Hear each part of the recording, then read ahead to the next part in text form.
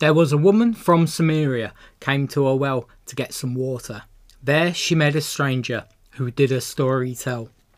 When the woman dropped the pitcher, her drinking was made richer from the water Jesus gave her, and it was not from the well.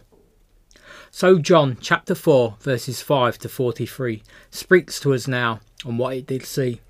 Drinking the water that Jesus hands out, in his never-ending water there is no drought.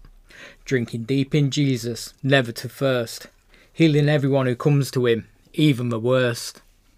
There's polluted worldly water all around, but in trials and troubles it breaks down. Only the pure and holy water that Jesus gives lasts forever and inside us always lives. His word and his spirit, his latter rain.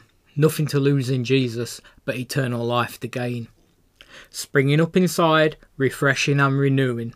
God's spirit calling us, constantly a wooing. God's words waters us, bringing us closer to him at every turn. Guiding and a growing, helping us discern the right and the wrong set before us this day. Will we drink deeply in Jesus and let his holy will hold sway? Or do we, thirsty from Jesus, now depart, drinking from toxic worldly wells with a misguided heart? Free to stay or free to go, choices to make for weal or woe.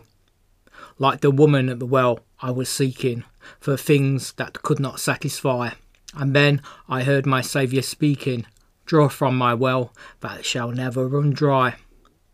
One taste of Jesus and the water he imparts can satisfy our longings and transform our hearts. Fill my cup, Lord, I lift it up, Lord. Come and quench this thirsting of my soul. Bread of heaven, feed me till I want no more. Fill my cup, fill it up and make me whole. This I highly recommend to you today, to drink from God's well with no delay. There are millions in this world who are craving the pleasures, earthly things of gold, but none can match the wondrous treasure that I find in Jesus Christ my Lord. Desires all around, which well will you choose? The answer? Well, I guess I'll leave that up to you.